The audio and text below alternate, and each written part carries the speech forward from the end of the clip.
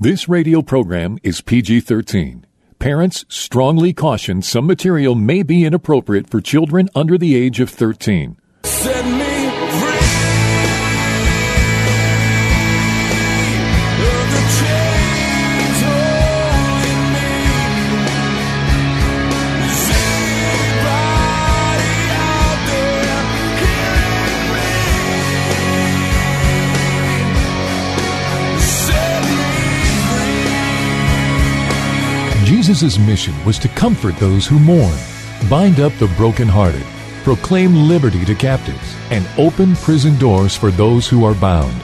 For those who want more than status quo Christianity has to offer, Blazing Grace Radio begins now. And here is your host, Mike Janung. Hey, Mike Janung here, and welcome back to Blazing Grace Radio. Glad to have you along. And for those of you outside Phoenix, I know you're jealous that we have our 115, 117 degree weather, but hey, not everybody can have it as warm as we do. So hope you're enjoying your summer.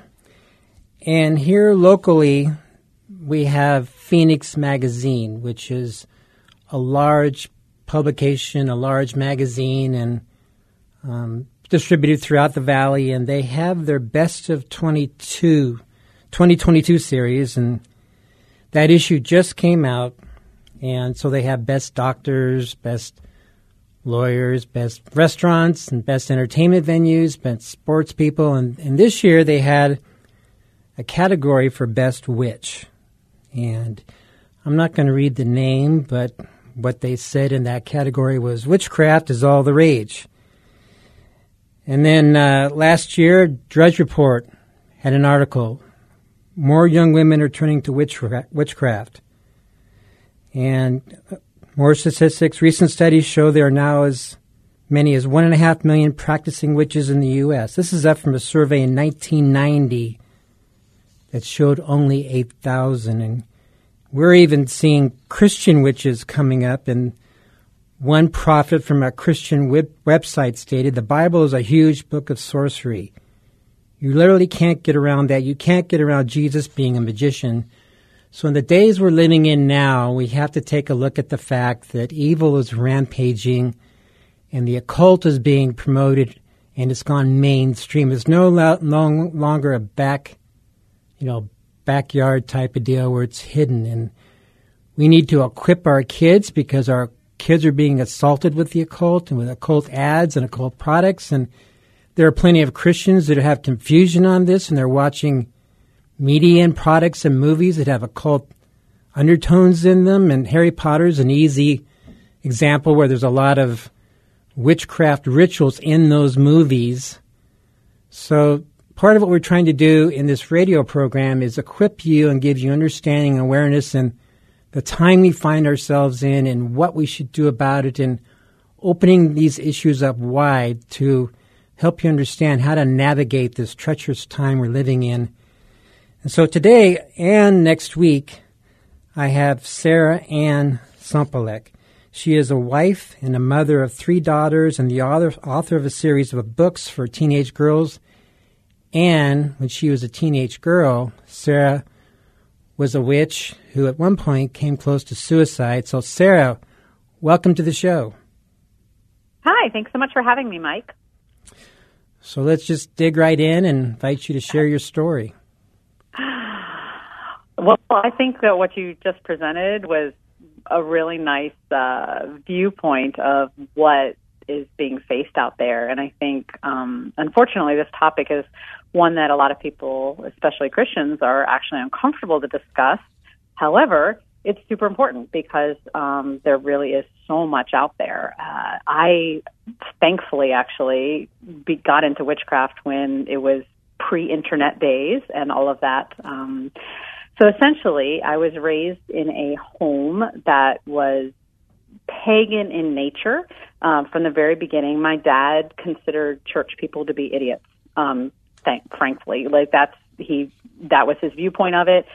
He was a pagan and introduced me to witchcraft through giving me a witchcraft book when I was 13 years old. And he basically presented that to me as what was real and what was truthful. And at the time, we had just moved into a house that he had declared and told me from the beginning, it's haunted here. This is a haunted house, and there's spirits. And so the idea of spirits and witchcraft and paganism was all something that I was raised thinking was very normal and very real in my life.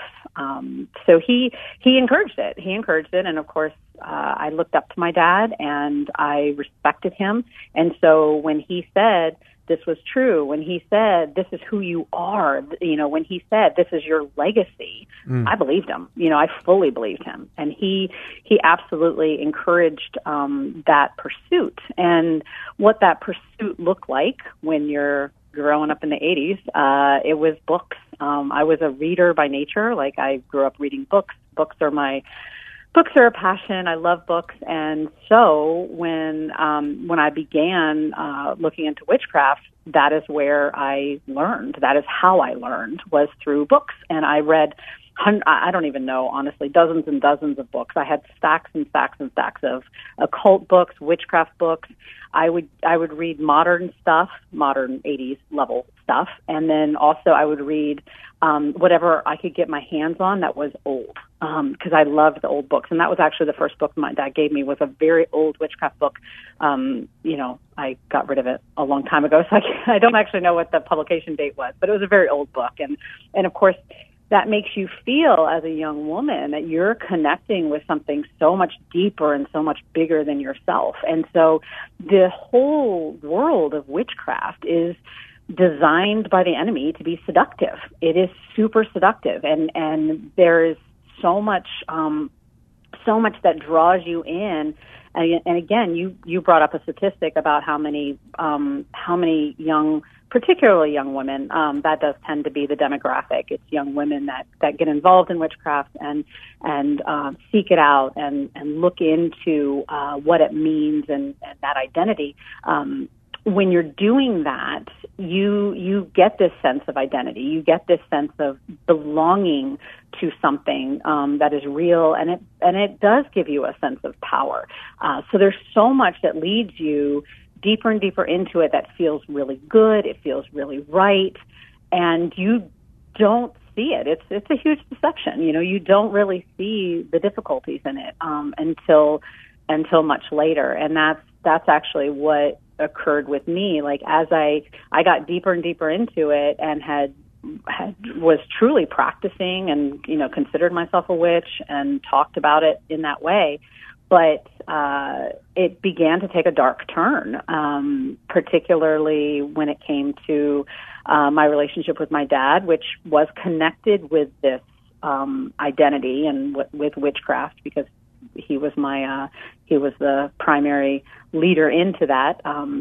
But he began descending deeper into darkness through a drug addiction and some other things that he was doing in the house. And because I had found or considered witchcraft to be my source, I was trying to handle what was happening in my life and in my home and with my dad through witchcraft. I figured, there was something that was, I wasn't doing right, and so I was actively seeking, like, okay, this is going wrong, so obviously what's wrong, and trying to figure it out through spells and through witchcraft and divination and all of those things that the books taught me to do, and eventually it got very, very dark. And when I say dark, I mean that it feels good and right, and you have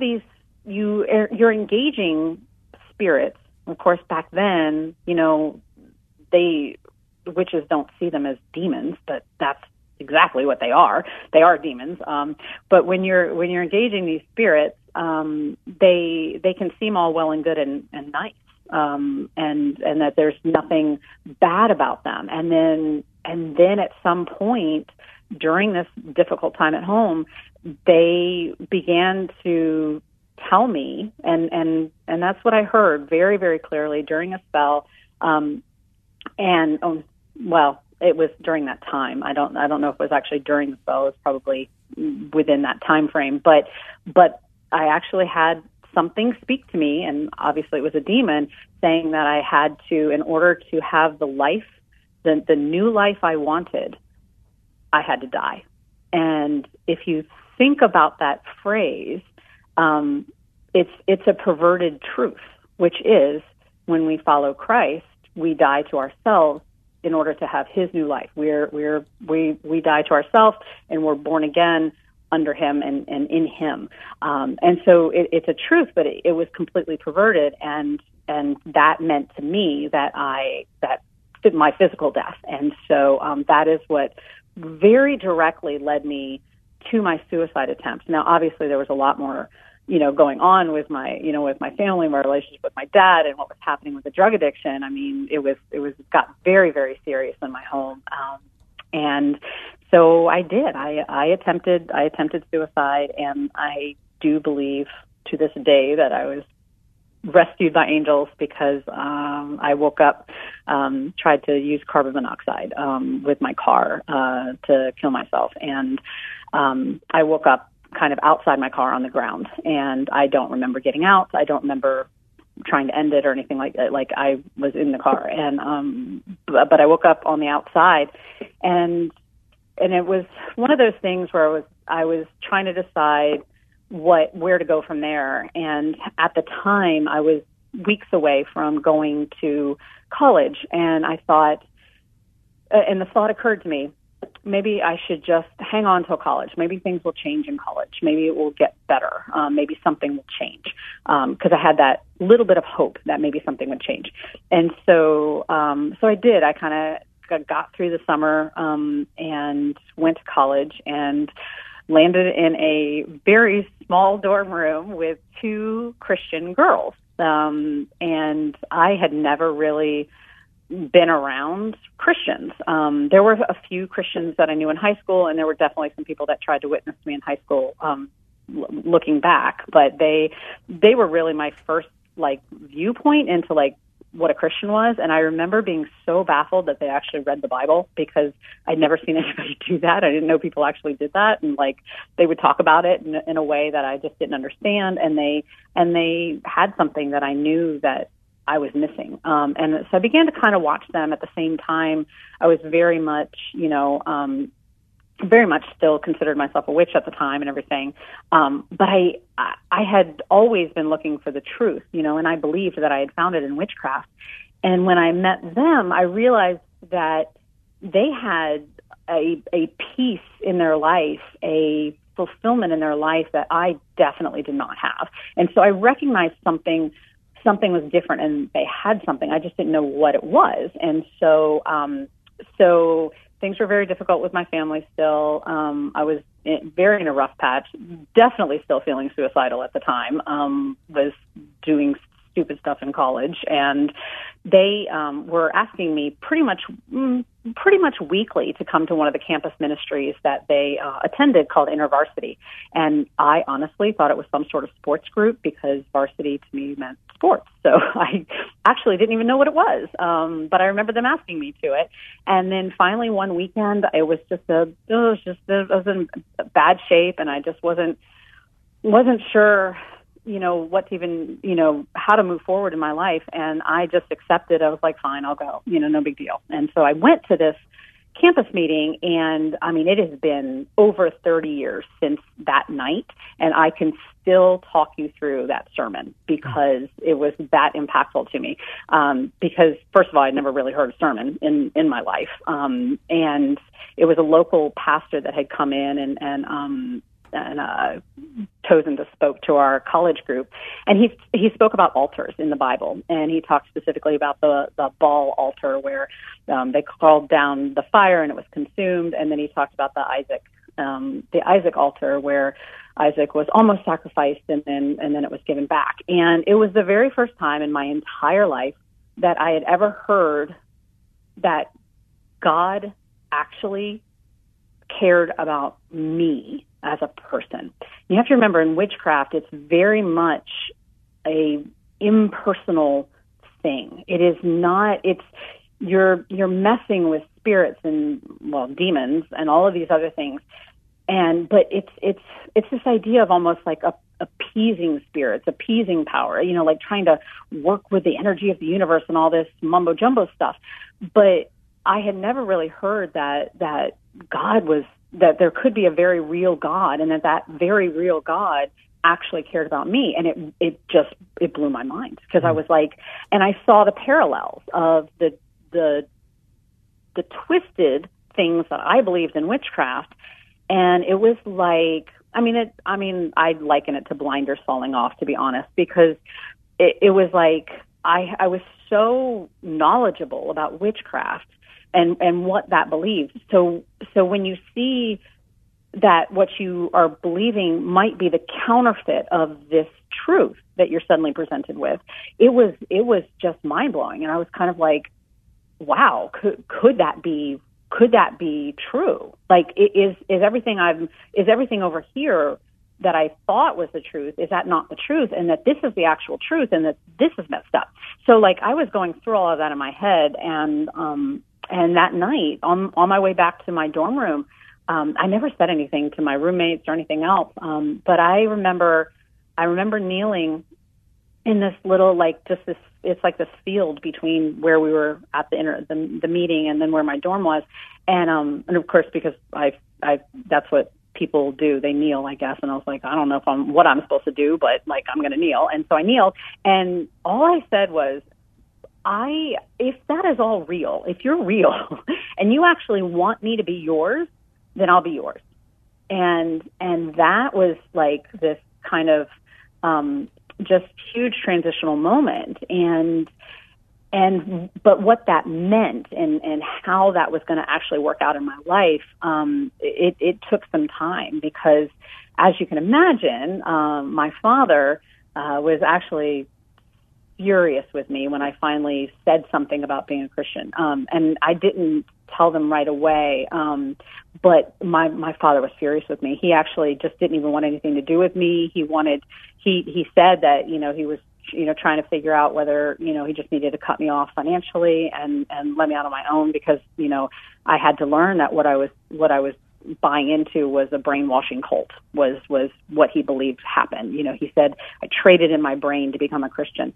So I will say that my learning to walk it out in college was a journey, but it was a journey that thankfully God put some great people in my life to help disciple me, because I had so many skewed ideas of like what the truth was versus what I had believed for so many years, and it was quite a journey, but it was an amazing one, and the enemy,